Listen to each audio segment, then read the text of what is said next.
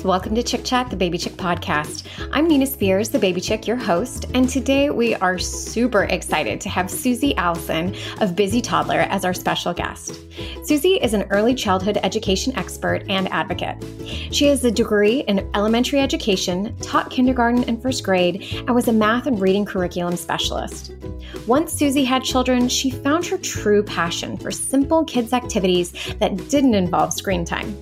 And so Busy Toddler was born. It has evolved into a 1 million follower Instagram account and a play-based internet haven.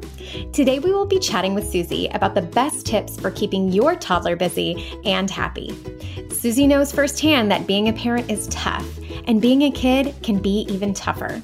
So let's welcome Susie to learn more about hands-on learning and how we can all make it to nap time a little easier. Oh my gosh, Susie, we're so happy to have you on our podcast, Chick Chat. Our team was super pumped to hear that you were going to be our guest. So thank you so much for being here. Oh, it's a total pleasure. I'm so happy you all invited me. Absolutely. Well, Susie, I think everyone, at least our listeners, they've got to know who Busy Toddler is. But I want to know a bit more about you and your experience to start us off. Susie, can you tell us a bit about you, your background as an educator and learning specialist, and how that path led you to where you are today? Of course. Well, I'm a Pisces. I like long walks in Target, sitting in my driveway alone, pretending I don't need to go inside yet. Okay, about my education. So I went to school actually to be a journalist, and I was absolutely on the journalism path. I said, this is what I'm going to do. I'm going to write. I'm going to tell people stories. And then as I got farther and farther in my journalism career at college, I realized what I liked was teaching people how to write. And I thought, you know what? I'm going to go back to the original childhood plan of being a teacher. And so I graduated college and I became a kindergarten teacher. And then I got promoted to first grade. And I had just the absolute best time. And I got to work as a math specialist and as a reading specialist within my school district. It was a fantastic time in my life. And then after years and years of infertility and trying and waiting and hoping, I finally had my first son in May of 2013. I left a Susie-shaped hole in my classroom door and I ran to be home with him. We were able to do that, to have me stay home with him. And then a year later, I became pregnant on an absolute surprise with my daughter. And she ended up being a lot of the catalyst for Busy Toddler because I was just so overwhelmed by having 2 kids under 2. And I felt like I must possibly be the first person that's ever done this before. That's how it felt. It was so much. And I woke up one morning and thought, if I'm overwhelmed and if I'm struggling here, other people are overwhelmed and other people are struggling. And I have found this little trick of using activities to help my day with my toddler and with dealing with having a newborn. And I thought, I wonder if other people would be interested in those little tricks that I've come up with. And so I was sitting in our guest bedroom one morning in June, and I thought, oh, I wonder if the name Busy Toddler is open on Instagram. And it was, and I took it. And that's how I became who I became.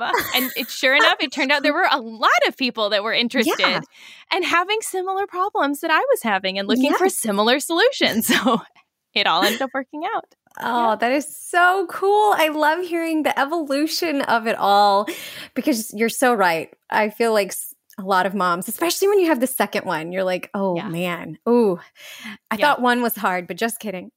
My friend asked me the other day, she has 2 kids under 3, and she pointed to her second. She said, I think I'm going to need to talk to you about what to do with that second one. I said, oh, well, whatever you did with your firstborn, just take that spreadsheet, light it on fire, throw it out the window, and we're starting over fresh. Exactly. That's a second born. You basically also get like a redo too. So like everything you messed up, you're like, okay, I can do it right this time. Yeah. You get a redo and a completely new playbook when you get your second. Exactly. I love and then it. As you add more kids to that, it really goes all up. Oh. I love it. That's amazing. So what initially inspired you to start creating like your own easy kids activities? Because I know that you said it was having that second baby, but what was it like thinking, oh, it's kids activities and using your background? Like how did busy toddler really come up if you're like, okay, I'm going to choose this handle and start doing these activities, rather than like, it could have been anything? What was it about these particular activities that just inspired you? What I was doing with my son was I felt like after my daughter was born, I missed my friend. We had spent 20 good months together, and I really missed being around him. But I was so bogged down with having this newborn and having this baby that I was missing all this time with him. And that's that inevitable guilt that we get when we add another child, or we change jobs, or we move. There's something that comes in between us and our relationship with our child. And then that creates that inevitable guilt that we all feel. But I wanted to try to figure out a way that I could still be with him and eliminate the fact that Daniel Tiger's mom was raising him at that point. And so I started looking around our house. We didn't have 2 nickels to rub together at that point. I couldn't run out and grab a bunch of supplies from Michael's or Hobby Lobby, which is what I was seeing a lot online. There were fantastic activity ideas online, but all of them were like, you're going to need $47 and it's going to take 3 hours to prep this, run to 4 different stores, and then you'll have your activity that they'll play with for 3 minutes. And I was like, no, this is not going to work for us. So I started getting creative and looking around our house. And the same way that a baker can look at a list of supplies and somehow create a fantastic cake that we all want to eat, that's what I can do with activity supplies. I can look at things from around the house and put them together in creative ways that are interesting and different and spark time with a child that they'll just sit and play. And I could sit with him and we could chat again and we could talk while the baby was napping. Things that weren't taking long to prep at all, but gave him something to do and me something to put my brain into. Give us a second to sit and think and reconnect and reset our day and reset our relationship together while that baby was napping. And the more I thought about it, the more I thought, I wonder if there are other families that are struggling to find this reconnection and this time with their child, or to reset their day. Maybe they're having an awful morning and they need a minute to reset. And what's going to give them that minute to reset? It's an activity, if we can hit the reset button. And so I thought, I'm going to share this. I'm going to challenge myself to do an activity with Sam every day. And I'm going to post that online every day. And this will give me a great challenge to kind of do this. And then it turned out that what became this essentially challenge for me was something that really ended up helping a lot of other people to find the same thing that I was looking for, to drink my coffee, not out of the microwave, to sit for a few minutes, to connect with my child, to reset the day. All these great things came out of this one little idea of using the things we have around our house to build up a little activity. And I love how you said that it was your challenge, but it really became the solution to your issue, but also to so many other parents' issues. They're like, because it's true. I feel that whenever I watch or look at all these amazingly talented DIY people who can do, and that's just not me. I was like, I need the basics. I need simple things. I don't want to have to run to the dollar store or whatever. No. If I have something at home that I can easily do, it just makes it that much simpler to give my older child while I'm dealing with my daughter. And so I totally, yes, I love that. I love that. And I love the analogy how you said, because I watch the show Chopped. You know how they give you like gross random ingredients and then they make something delicious? You're so right. That's essentially what you were doing. Like, here's all this random stuff in your kitchen. Now think of an activity that's educational, helpful, and will keep your child and your toddler busy for more than 2 seconds. It absolutely was. It was like, here's these random, maybe like art supplies that we've collected from a couple of birthdays or leftover from my classroom days. Here's like our junk drawer in the kitchen. Here we've got like the utensils, and we've got a few things in the pantry. All right, what can we do with this? My original sensory bin tub was an under the bed storage container full of junk from college that my husband and I definitely didn't need to be carting around into like the second decade after college. And so I dumped that out, and that became our sensory bin.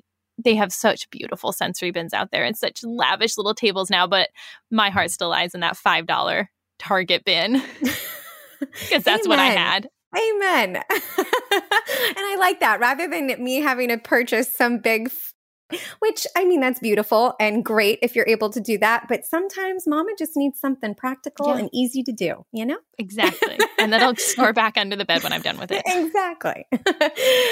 There's an immense pressure on children to grow and develop faster than nature wants in today's world. Yeah. Why should we as parents be concerned about this? And what can we do to help our children develop appropriately? I think the analogy I always like to use is that we're building a house here. And we can rush and throw up some sides really quick, get some walls built, some beautiful windows, put up some nice trim, and get our kids looking like they're ready. But if we're missing that great foundation, that house is going to crumble. And I don't mean crumble as in the child's going to fail, but we need to build that foundation. And early childhood is when we have that chance to really grow this beautiful foundation for our children to stand on for the rest of their academic lives and their personal lives.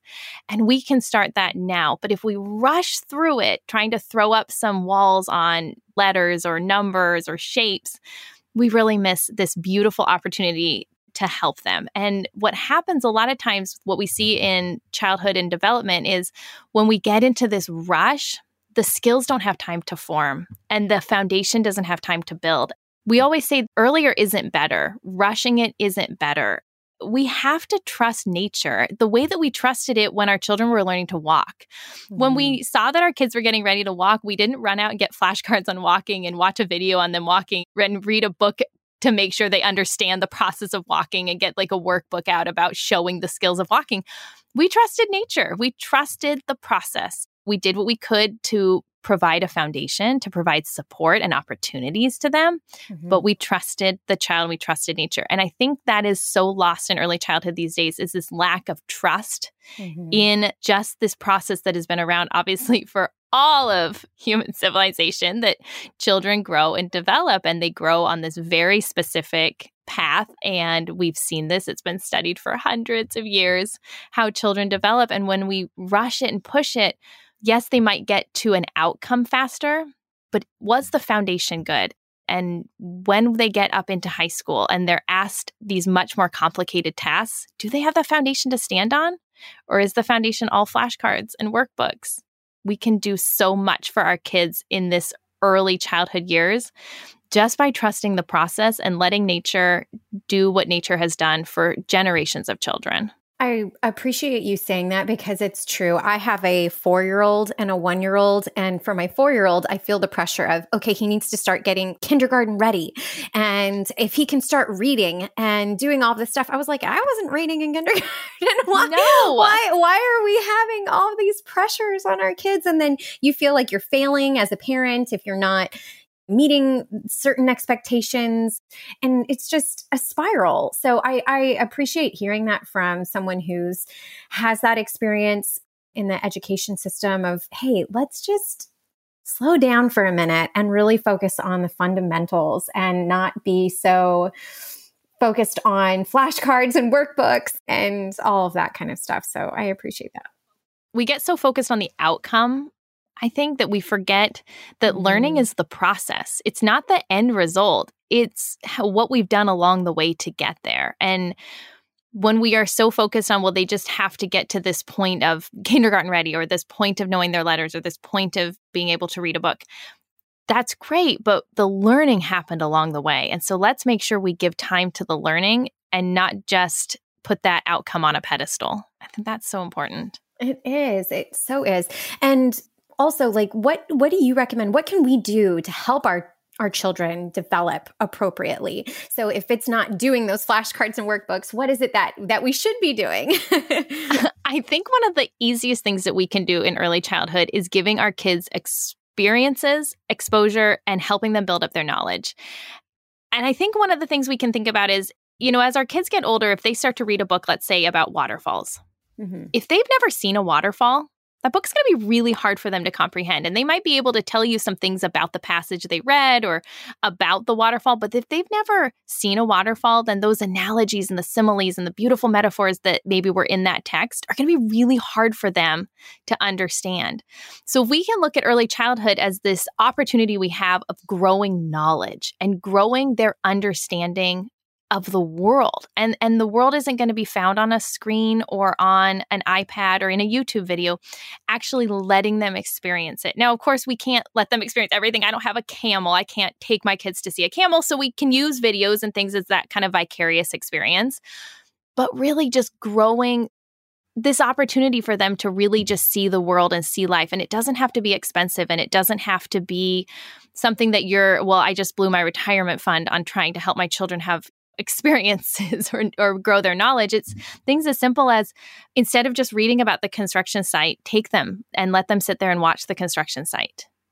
Take them to see that waterfall, walk them through a forest, let them see and touch and feel and be deeply immersed in the world. And we can give them that. And it doesn't have to be expensive, and it doesn't have to be fancy. We can just give them this beautiful base of knowledge. Again, going back to that foundation, we can give them that foundation of experiences to carry them when they are asked. We call it background knowledge a lot in school. What's the child's background knowledge? And that becomes a really defining skill as the child gets older, because things become easier to read or easier to understand the more background knowledge they have. So if you can really look at early childhood as this opportunity you have to build their background knowledge and just to let them experience things, that's one of the best things that you can do, and one of the best places that you can kind of hang your hat in this stage of childhood. Yeah. It actually what you were just explaining, it reminds me of a friend who said that in her family, each week they would pick like a different place in the world, and they would do activities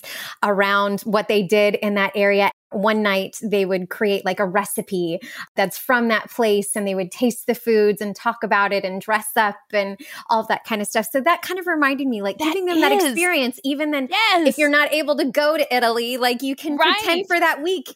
Yeah. It's Italy week and we're going to make cannolis and whatever. Let them have that deep dive, let them go deep into something that they want to go deep into. I love that. That's such a great example. Yeah. Okay, great. And I know you are an advocate for appropriate early childhood education, and we love that. And I know that over the years, there has been a shift in standards, and the logic, we feel has become flawed. Why are these standards inappropriate in your opinion? And as parents, what should we really be concerned when it comes to helping our children thrive? So the issue in the United States with the standards that we have in early childhood is that, and this really goes back into the 80s. So this is a problem that has now spanned a good 40 years in our country. And I always try to point out to everybody, it's a bipartisan issue. Both sides of the aisle have contributed to this. So this isn't something that we can look at different political views on. This is education. This is children. This is a very almost a neutral topic, because there's been issues from both sides on this. So what we've ended up with a set of skills right now that were written from the top down. They started at senior year of high school, and they started trying to figure out what they wanted kids to know. And by the time they got down to kindergarten, they were left with this really wide gap that they needed kids to make up in order to make this sequence of skills work. And so what that ended up doing was it ended up putting this huge burden on preschool and kindergarten and even first grade to essentially make up a set of skills and a set of standards to rush through them in order to make the sequence work all the way up to senior year of high school. And we built this very test-driven system with really quantifiable, we really wanted data that on these kids that was very focused on like reading and math and not a lot else. And again, it goes back to, we lost this opportunity for kids to just learn knowledge, and we lost these experiences for kids to have. And so we have this system now in place, unfortunately, and the problem really doesn't lie with teachers, because teachers are given these standards. People always ask, why do the teachers do this? The teachers are given the standards. This goes way up. This goes all the way up to the education department. And what we can do as parents is, especially in these early years, to know better and to understand that it is a flawed system right now that our children are being put into, and they're being asked to do things that we were not asked to do, and that no child has been asked to do in previous generations. And that, again, we're missing that foundation, and we're rushing them through these standards so quickly and so fast, just again with this end goal in mind. So I think the best thing that a parent can do, saying, we really can't change the standards right now, we can't fix this, it's not going to fix overnight. So what can we do for our children in this generation is we can go the opposite way with how we handle our children at home. So at home, we can have very developmentally appropriate lifestyle, which is very play focused and very free and open. And we can be giving them these experiences and this knowledge that they may not be getting at school because school has to focus on just these very limited standards. So what I would encourage parents to do is to just think about your child and what is your child interested in, and let those little deep dives happen. Let yourself create that knowledge for them at home. And one of the most important things we can do is retain this understanding that childhood is very play-based and needs to be very focused on play. And so if the child is at school for a certain number of hours in the day, let's make sure that they're getting a set of play at home rather than putting them into other adult-led activities or things like that, that we're really giving them this opportunity to have play and to have time at home to just be a kid and to kind of go opposite of what they're facing in the schools. It's not perfect, and it's not a perfect option that we have. I don't know that there is one right now, but the best thing we can do is just to stay level-headed and to study the course and to remember how we developed, how our parents developed, how our grandparents developed, and to try to come back to some of that with the way that we're raising our children and the way that we're letting them develop. That's so beautiful and so comforting. And I hope that it's not adding an additional stress level on parents. Right. Hey, now you need to also create this play-based great environment because you're also just trying to survive. Right. But it really is just getting it back to the basics. And I have to just say, Susie, like in another life, you also must have been a Montessori guide at some point, because everything you're saying, I'm like, yes, that sounds like that. But yeah, I appreciate hearing all of that. And luckily, again, Busy Toddler offers a lot of these things that you can easily do at home. And I hope I offer a reminder to parents that we can just be simple in childhood. That, like you said, we don't want to add extra pressure of you have to do all these things to like counteract it. It's just be simple, and you don't need to get caught up in what your child maybe can or can't do or things like that. Just have a simple outlook on childhood and bring it back to that really simple focus that, gosh, we were so blessed with. Who knew we were so blessed in our childhoods? Yes. With what we were afforded and what our parents were afforded. And can we give our kids some of that simplicity back? Yes. I hope so. I hope so too. And yeah, just play with them. Even if a lot of people are like, but I don't want to play. That's just not my thing. I'm not into playing. There are, again, there are activities where you can then be a spectator and say like, hey, that's awesome. And that's so important is there becomes this guilt on parents that the only way that they can build and foster a relationship with their child is that they have to sit down and play with their child at all times of the day. And that's just not true. In fact, research shows us that the more a child can play without an adult, better for the child. And so when we take on that spectator role, we have to really shift that narrative and say, I'm not ignoring them right now. I'm truly letting them do the best thing for them. And now I have the opportunity to do the jobs that I need to do. I can make dinner. I can do the laundry. I can answer these emails, and they can have and do their job, which is very different than the narrative that we've been given in this generation of parenting, which is that you need to spend all your time consumed and working with this child. And that's simply not the case. You can let them, and you should let them, have those moments of play without an adult. And then maybe come back together later and read a book together or play a game together, color, cook brownies, something like that. I always say, and my kids know, I'm not good at playing ponies. This is not my forte. I do a dynamite read aloud.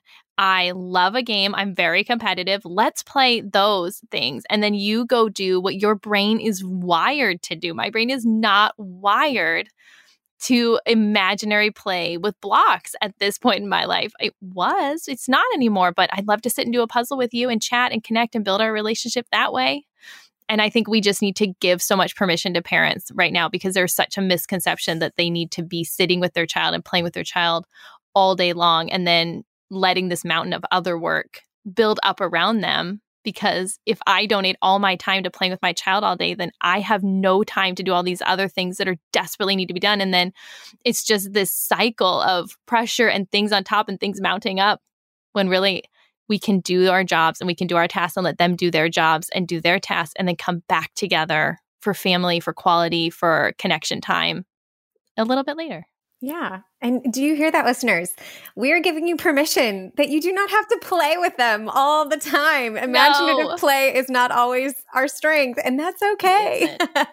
It isn't. And when we do it with a child, we accidentally change the play. We try so hard. We don't mean to. What does it mean for a child to be playing? It means that they have free will, they have free choice, they're imagining, they're creating their own rules. But when an adult comes in, the child loses some of that because they ask the adult what to do or what the adult thinks, or they lose their free will to leave the game because they want to sit and not hurt your feelings then when they're done. So it really does change this play dynamic. And it's something that is really fascinating in the studies that have been done on it about what does play look like. And what it always comes back to is the best play for children is play without an adult, which is so cool for us because it's so opposite of what we have been told. So let's, spread the word, spread it out there. It's so better. Freeing. Oh my gosh. It is. So freeing. It really is. Oh gosh. Okay, Susie, as a former educator, what skills do you think are most important for our children to have as they begin their school journey? I think if you can instill in your child curiosity, and kids are so curious, and it's sometimes to a point where we're like, okay, and I'm done with the 50 questions. But that's a good thing. That curiosity and that questioning is such a good thing because what we want kids entering school with is being self-motivated, being independent, and being curious. We want them questioning. What we don't want is children who are used to being handed the answer. Because when a child is being used to handed the answer, or that there's only one answer, like in a workbook or flashcard, there's one answer, and the teacher or the parent will give you that answer. If there's only one answer, then the child doesn't understand how to work for themselves and how to find answers on their own. And that's what we deeply want children to know when they get to school, is that they can find the answers for themselves, that they have the ability to question and they have the ability to ask. And they don't need someone standing over them saying, this is how you do it, step 1, step 2, step 3, step 4. We want to let them have that ownership. So if we can raise our kids to be self-motivated and to know the value of questions, and really to instill in them the value of the learning process, not of that final outcome, but look at this process you just went through to get here. That is so cool how you figured out how to tunnel through that dirt to make that water go through. Tell me more about that process you took. If we can really hone in on being excited for our kids on the process, that would be one of the coolest things that a kid could go to school with, is knowing that the outcome is one thing, but let's focus and let's be so excited about the process that it took to get there. Yes. I so agree, because as a child, I felt like I couldn't ask questions. So I felt, I need to know the answer. And so I was not the girl raising my hand. If someone says, do you have any questions? I was just too timid to say, I don't understand. Can you explain it? Because that showed weakness or whatever. And no, it's encourage our kids to ask questions. Or I was told, look it up.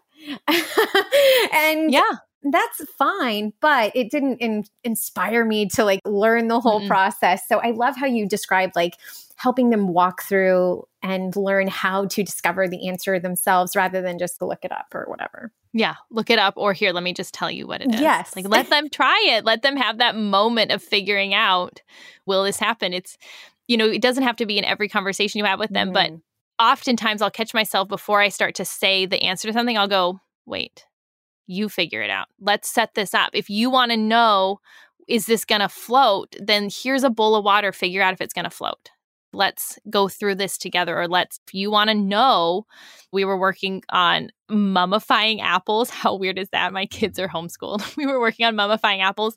And my daughter said, will this process work with flowers? And before I answered, I just said, I don't know.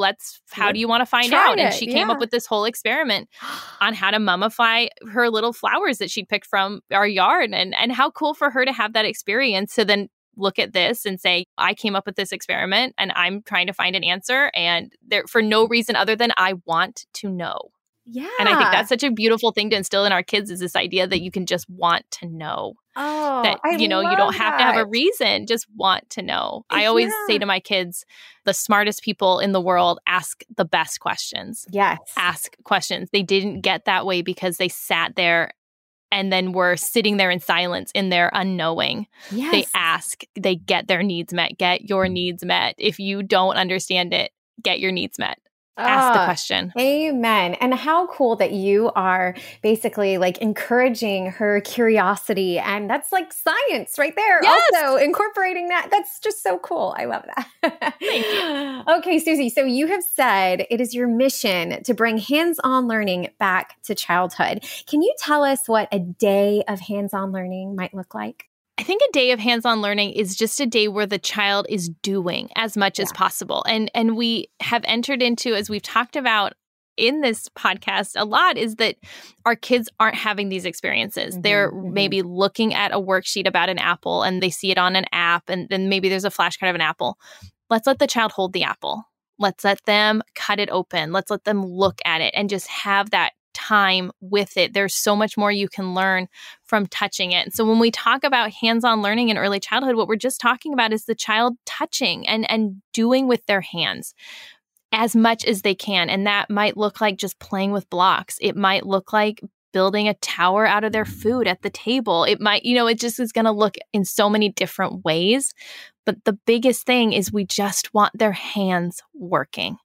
And we want them touching and feeling and getting that whole body connection with whatever it is that they're trying to piece together as much as possible. And that might mean sitting and reading it in a book. It absolutely might mean that, because we obviously, like we talked about, you can't give them every experience. So we look for those vicarious experiences that we can give them.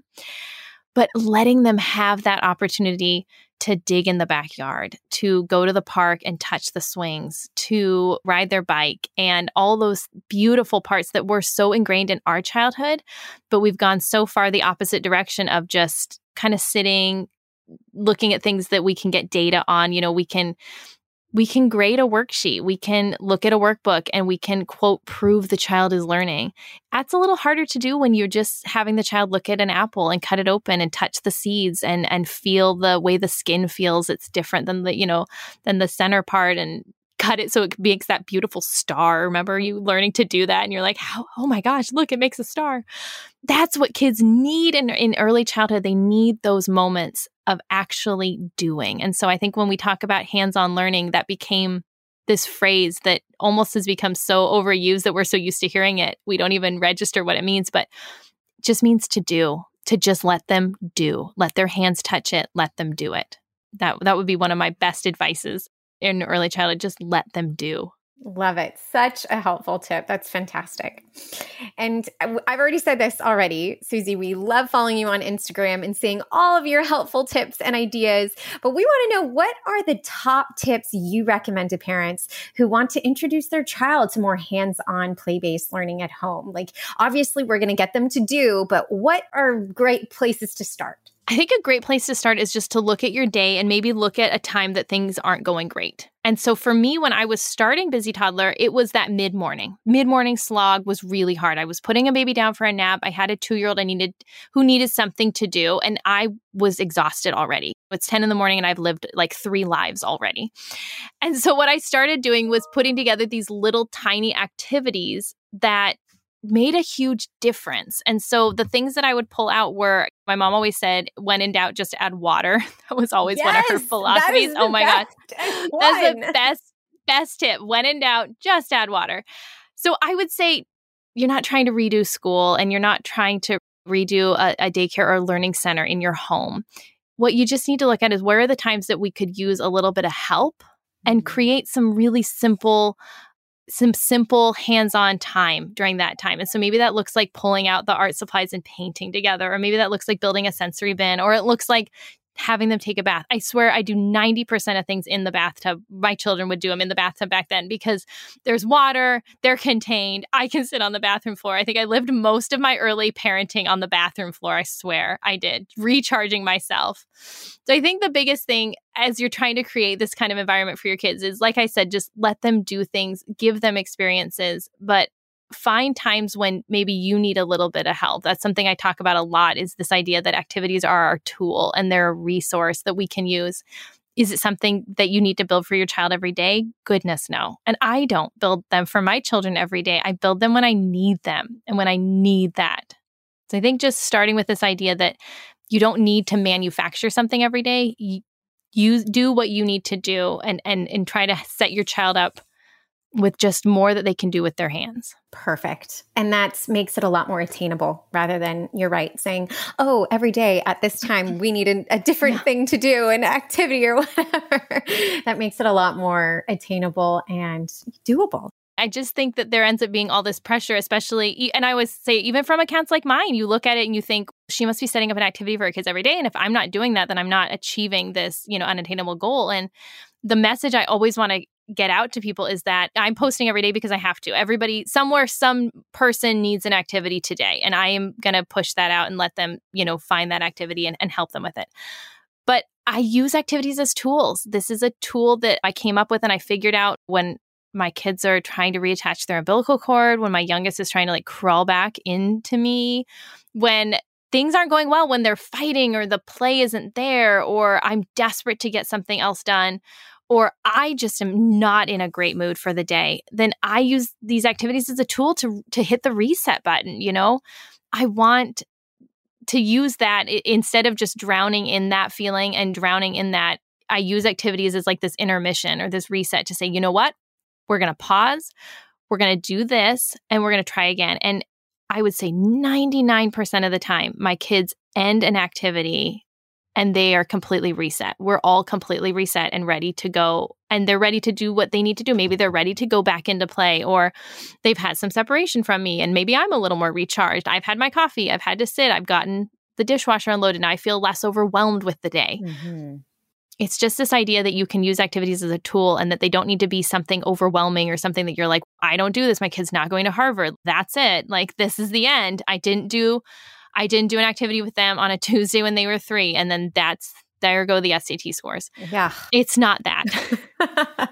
Activities are just such a beautiful tool to help when things need help. If they don't need help for the day, fantastic. 10 out of 10 day for you. I love it. We want to see a day without activities. That's not always the case, unfortunately. And you basically just answered my question, because I was going to say, how can activities help the parent and the child make it to nap time? Because we love that you say, we're making it to nap time, one activity at a time.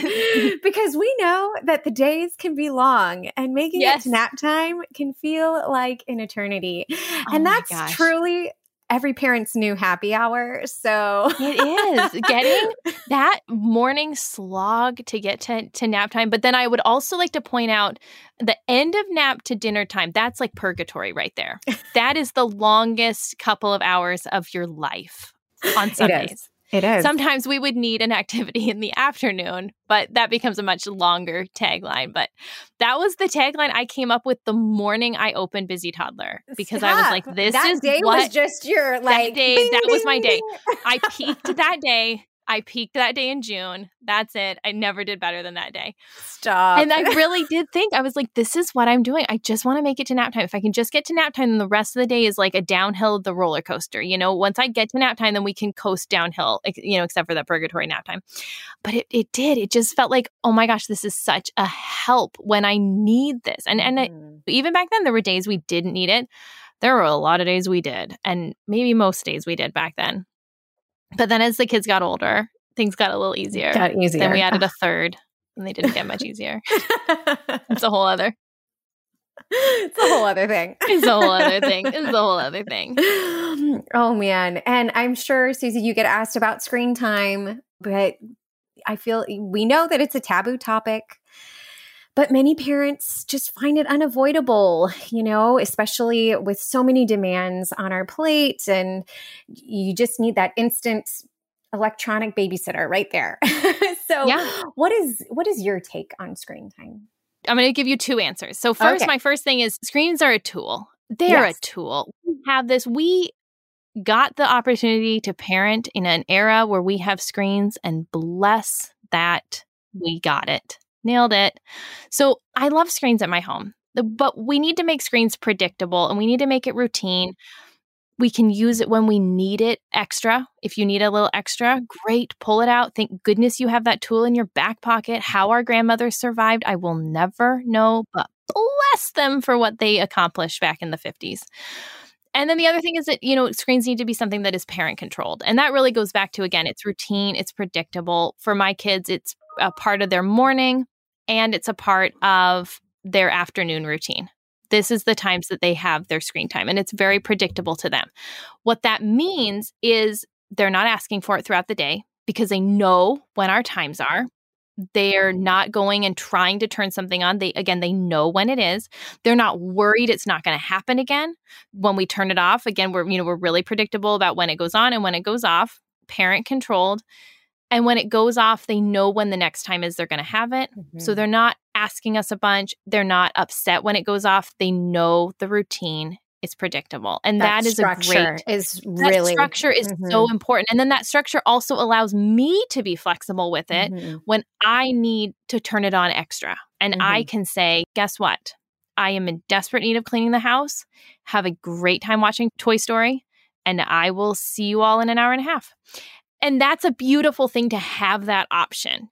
And then the other thing that I've really been learning about through another influencer who I adore, Ash Brandon, and they are such a screen time expert.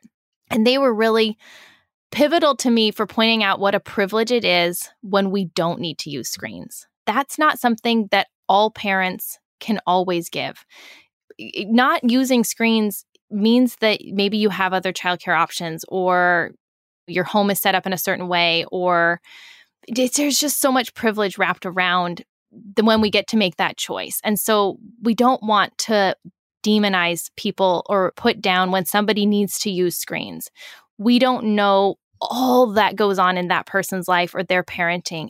And we want to let them choose when that tool is appropriate, when they need that tool. And so it's just so important that we don't look at screens and say, this is this horrible, awful, bad thing, and nobody should be doing it. Use it how you need to use it. Use it how it fits in your life. If you feel like it's overrunning your children's lives, then take a step back and reclaim it as a parenting tool. Maybe it got to be too much of a kid-run tool.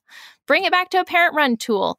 But recognize also in those times when you don't need it, what an awesome privilege that is that you get to turn that off, because maybe you have a safe neighborhood and you have childcare that can help and all these different things that maybe another family might not have. So I think it's just really important that we view screen time and that we start to try to change this narrative around it, because I think it has. And of course, when you get into a situation when kids are on it too much or it's impacting the rest of their lives, and the family structure isn't working because of it, then obviously that's when we need to make a change. And I think the biggest thing you can do is just hit that reset button, get it back onto a predictable schedule, get yourself moving in the right direction with it, and reclaim it as a tool that you have in your back pocket, because man, it is a great tool to have. Yes. When you need to use it. It is a great tool. And I so appreciate you saying that, because you're right. It really has been demonized. And we know we've heard all of the statistics and the benefits of not using screen time, but it is sometimes unavoidable, and you shouldn't feel like the worst parent in the world when you do use it. But I appreciate you sharing those tips, because that's just more attainable and more relevant to how things work in today's world. Yeah. It's hard. So let's just give ourselves some grace here. It's hard to hear that narrative where it's just like that very black and white, like screens are bad, done, ruined, gone, don't do it. Also, there is times when screens, again, going back to our talk about experiences, like my kids are studying ancient Egypt right now. I cannot take them to Egypt right now. So we're using screens to find Egypt. And how cool is that we have that opportunity? And I'm not going to poo-poo that on myself and say, well, you shouldn't be doing that in the evening time. But it's like, you know what? We're sitting together.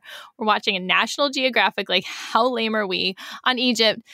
But how cool that we get to do that. What a great screen time opportunity that is to have added that. And the kids are like, think this is so cool that they've gotten this extra screen time then in the evenings. That it's outside of our normal routine. And then when we end this little series on Egypt, we'll go back to what our normally scheduled programming is for the evening time. For sure. But how cool that we have that chance to use screens. So cool. And Susie, I have to say, but you're using screens like the optimal, perfect way. Well, in that setting, I mean, in the morning when they're just watching their Netflix, like that's for sure not the optimal, or it is, because like I'm getting a shower and I'm making breakfast without anybody like coming in and getting all over me. We're using it. We're using it how we need to. We're using it as a tool.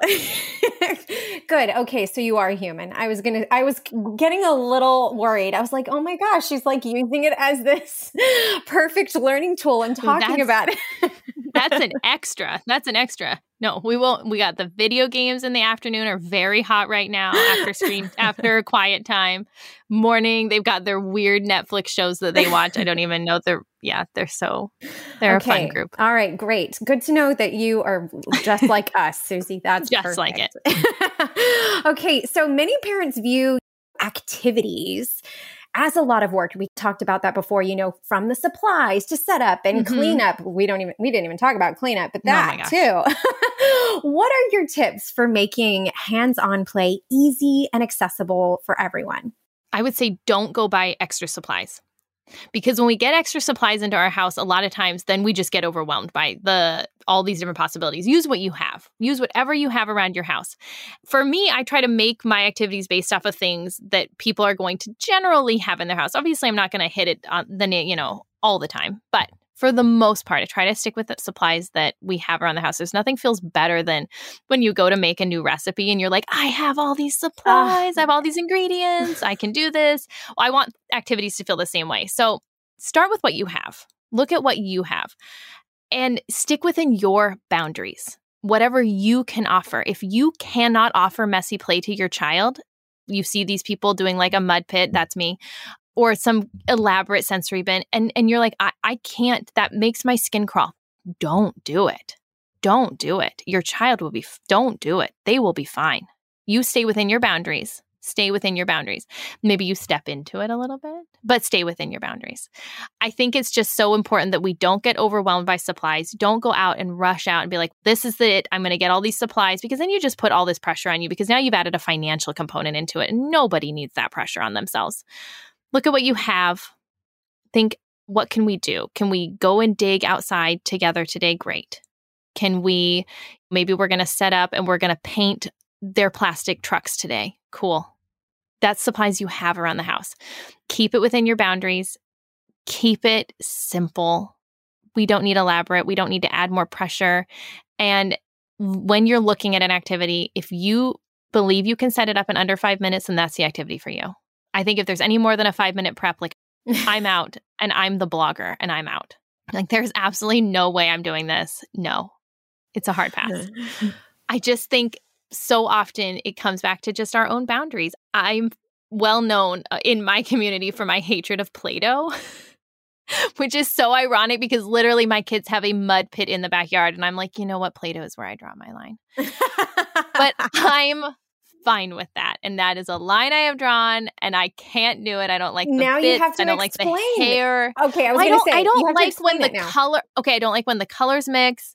I don't like that. Like half the time when they're trying to like make something with Play-Doh, they need our help to come over. I want them to be independent. I hate when it gets like on the carpet and then it's just got like fibers in it. I don't like the crumbs. I can't. But mud, really weird game. Deep issues. I know. But then I'm like, but also if you want to go sit in the backyard and like paint your body, like I'm so into that journey for you.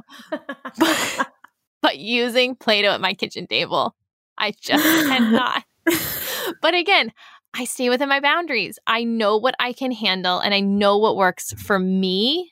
And you know what? My kids are going to be fine. Having had a very limited Play-Doh experience in their childhood, bless my neighbor who gives them that experience, or my friends who for sure pull out the Play-Doh when my kids come over as a little stick it to her. Like, here, we're going to pull out the Play-Doh for the kids and you have to watch this happen. I'm into that kind of like spiteful revenge friendship.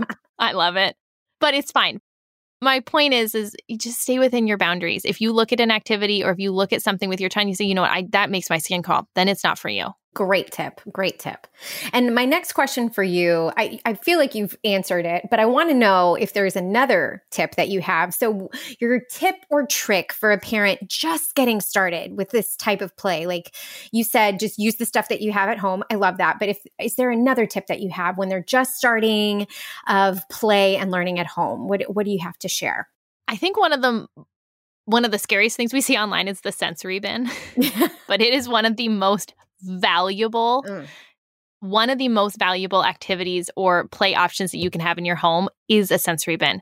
If you can scooch that boundary of yourself a little bit Let me sell you on it for a second. So when we talk about a sensory bin, what we're talking about is truly a bin, or think of an under the bed storage container filled with some sort of a material that the child can have a very immersive and sensory experience with their hands. So I'm going to use rice as my example. I love rice. It can last for years. I have rice downstairs in a Ziploc bag that I think is going to kindergarten next year. Yeah, I think that's how old it is. It's so old. It lasts. And so how cool is that? This is this 89-cent supply that's going to last me. What other toy is going to last you that long for that cheap? So let's take our rice and we'll put it into our sensory bin. And we're going to set our sensory bin. I like to set it on a towel or a blanket, something that really defines the boundary. What you've just created for your child, and then put in some kitchen utensils. Give them something to play with. Maybe you put in a bowl and a cupcake tin and some scoops, just a few things you have lying around the house. Sit with your child, talk to them about the rules. My rules are always no dumping, no throwing, no eating. Pretty basic rules. We go over this a lot. And in the early days of sensory binning, you do need to sit with your child. You need to sit right next to them and help them with those rules. No dumping, no throwing, no eating. They'll learn. Because here's what you're doing with a sensory bin. You're giving your child a chance to learn self-control. You're giving them a chance to learn impulse control. They want to throw the rice. They want this to be a wedding in the 1980s. They want your living room covered, but they're going to learn and you're going to teach them. And how often do we ever get in parenting that chance to teach them about impulse control and self-control and playing within rules and boundaries in a situation that is not them running into the street and we're screaming because they're in danger? Instead, we can give them this chance to learn these rules and learn about boundaries and learn about self-control and learn that when my parent sets a rule, no dumping, no throwing, no eating, I need to listen and they're serious. And should they dump or should they throw, you pick up that sensory bin, you say, our rules were no dumping, no throwing, no eating. We'll try again later for greater success. And you move it away. Will there be tears? Yes, there might be. Those are the hard parts of parenting. And that's oftentimes when we get that chance in parenting to really teach, and not teach because, oh, they're scared of us or they're sad or, we've been pulled. No, they're learning. And they've had this chance to see that when my parent sets down a rule, they mean that rule. And again, we don't often get that kind of an opportunity in a situation that we're fully in control of. Usually it's in a situation where we're like, oh my gosh, they just colored on the walls and now I'm really angry about this. And now we have to have this big, heavy conversation. This is this time that you're really controlling. But also, once they get used to that sensory bin, when we don't need to worry about the dumping, the throwing, the eating, they're having a science lesson right there. They're learning about cause and effect. They're learning about problem solving. They're in imaginary play. They're doing intense language work where they're practicing language skills. And my kids were doing a sensory bin one time, and I could hear them talking about raspberry compotes, because they'd heard that word on a cooking show, and then they were practicing that language and using that language. And that's exactly what we want to see in early childhood. There's all these math skills out of it with capacity and understanding volume. If I take this tiny glass of this giant glass of water and I try to pour it in this tiny container, what's going to happen? Sensory bins end up looking so scary on social media. But if you can step back, if you can say, you know what, I'm going to control this experience and I'm going to set this up in a way that is going to be the maximum learning for my child, because this really is big. This is no different than they learned to keep that water in the bathtub. You put down that boundary and they learned it. You put down a boundary at the dinner table that no throwing food, and guess what? They learned it. We know they can learn these rules, so let's just apply it to a sensory bin. Let's just apply it to this little bin of stuff. And when we give them that chance, again, we've taught them self-control, we've taught them impulse control, we've taught them to play within a set of rules, and that playing within a set of rules can still be fantastic and fun. And then we've given them all this chance to learn. And we've done it all with a couple dollars in rice, supplies from our kitchen, and an under-the-bed storage container that you've probably had since college. And you did it. And you will see a payoff like no other. If you can just push your boundary a little bit, push it a little bit, and set this chance up for your child. And I promise, and I never throw out an I promise, but I promise you will see how cool this is for children of all ages. So that would be my plug. Greatest tip ever. Oh, thanks. Drop mic.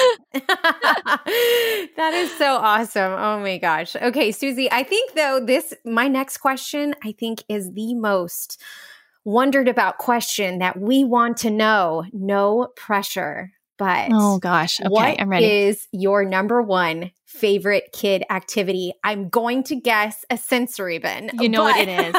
It is. It is. But if I can even get more specific, it's a pouring station, which is just a liquid sensory bin. Okay, talk to us about that. Yes. So just consider your child, think of a water table or a bathtub or an under the bed storage container and fill up couple of pitchers with water and give them a bunch of empty containers and just walk away. Tell them the water stays in the bin. And that's really all the rules you need to give. Put a big towel under it or set this outside and let them pour and experiment with their water.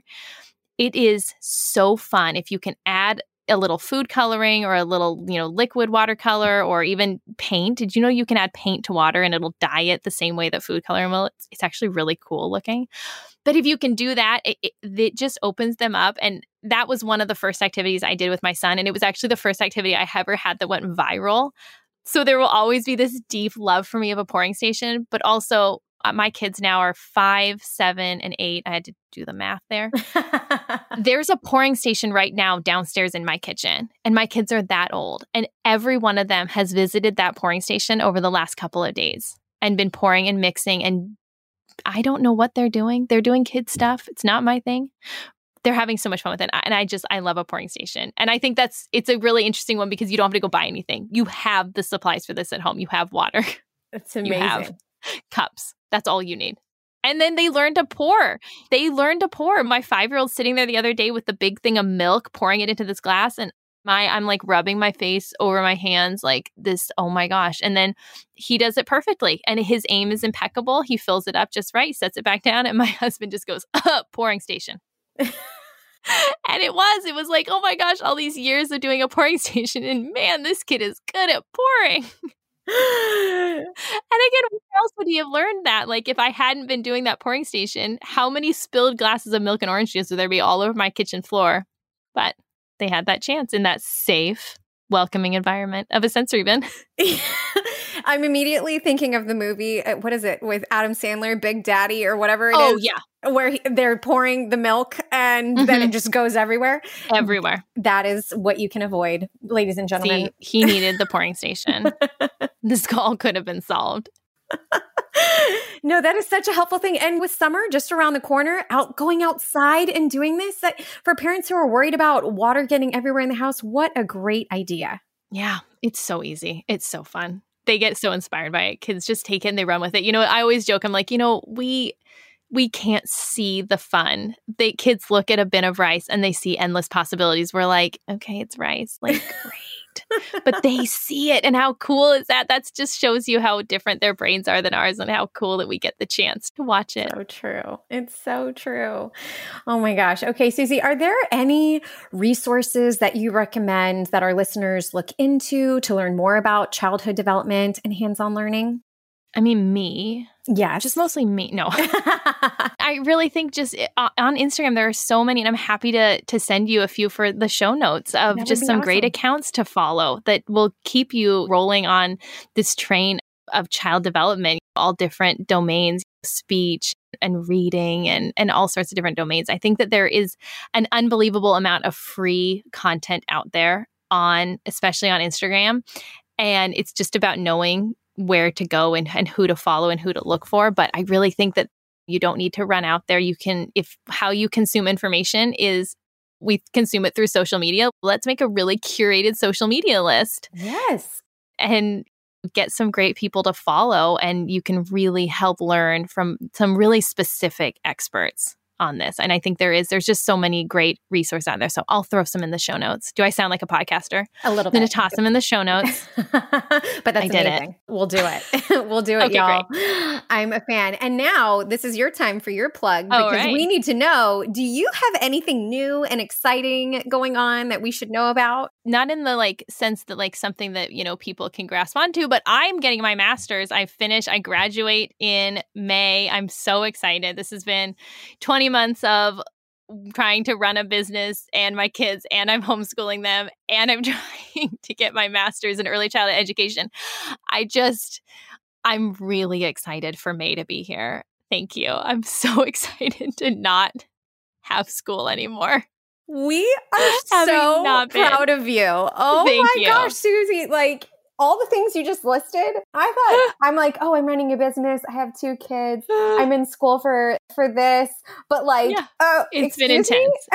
It's been intense. So I'm really excited to get that off my plate so that I can focus on some really cool and really fun stuff that I'm sure I'll have coming up. But well, good for you. That's so awesome. Thank you. I know. It's really great. It's really good. But I do have my parenting book. It's available on Amazon. It's called Busy Toddler's Guide to Actual Parenting. And it's just, I try to say it's just middle of the road. There's so much of parenting pings from one extreme to the other. And that's just never how I've been in my life or how I've done things with my kids. And I like to just walk straight down the middle. So if you're into middle of the road parenting, that's my parenting book. And then I sell a home preschool program that I wrote back in many years ago when my kids were preschoolers. And it's an absolute joy in my life to see how far it's reached and the thousands of families that have used this program, especially during the pandemic. It's called Playing Preschool, and it's available on my website. It's all hands-on. It's all play-based. See, this is what I needed. This was what I was looking for, plus the masters. I love that. Yeah. And you guys, we're also going to be sharing all of these details in the show notes so that you can just click and get a real peek at all the things that Susie is doing. So that is fantastic. And Susie, any final thoughts or words of advice for our listeners? I think so often in this age of parenting, we're almost taught to not trust ourselves. We're taught to trust everybody else and everybody else that's going on around out there, but nobody else is you and nobody else has your kids or your life or your house or your family. Nobody else is walking in your shoes. So walk in your shoes, stay in your shoes, look at your children and your family and find your best path. And that's going to look so different than someone else's best path. Don't judge that the wrong way. That's their best and you find your best and celebrate both of those, but really just finding that trust in your own parenting and taking that trust and saying, you know what, I am so happy for that other person that they can have that experience. This is mine and this is what works best for us. And we're going to keep going forward with this. Find that trust in yourself because you really are doing a great job with your kid. I always say that. If you're stopping and listening to a podcast on parenting and that's what you're doing in your free time, let me tell you, you're doing a good job. You're an involved parent and you're doing a good job. Oh, amen. Beautifully said. Oh, thank you for sharing that, Susie. Oh, man. And for people who are wondering, where do I go to find Susie? Where can our listeners go to find you? You can find me on Instagram. I'm at Busy Toddler, even though I have no toddlers left, but I'm still at Busy Toddler and I always will be at Busy Toddler. And my website is busytoddler.com. Amazing. Oh my goodness. This was so much fun. And so fun. So interesting too. Susie, thank you again for sharing your knowledge and your passion with us. It is so evident. I can't wait to implement this knowledge with my own children. Oh, I'm so happy to share it all. My pleasure. Oh, wonderful. And for our listeners out there, to learn more about Susie and Busy Toddler, you can visit her on her website at busytoddler.com or on Instagram at busytoddler. Our team will be posting today's episode on our Baby Chick Facebook page. So if you have any questions or comments about our discussion, please share them with us in the comment section. And as always, if you haven't already, please subscribe to Chick Chat, the Baby Chick podcast, wherever you listen to podcasts, and leave us an honest review. Cheers to all of us making it to nap time.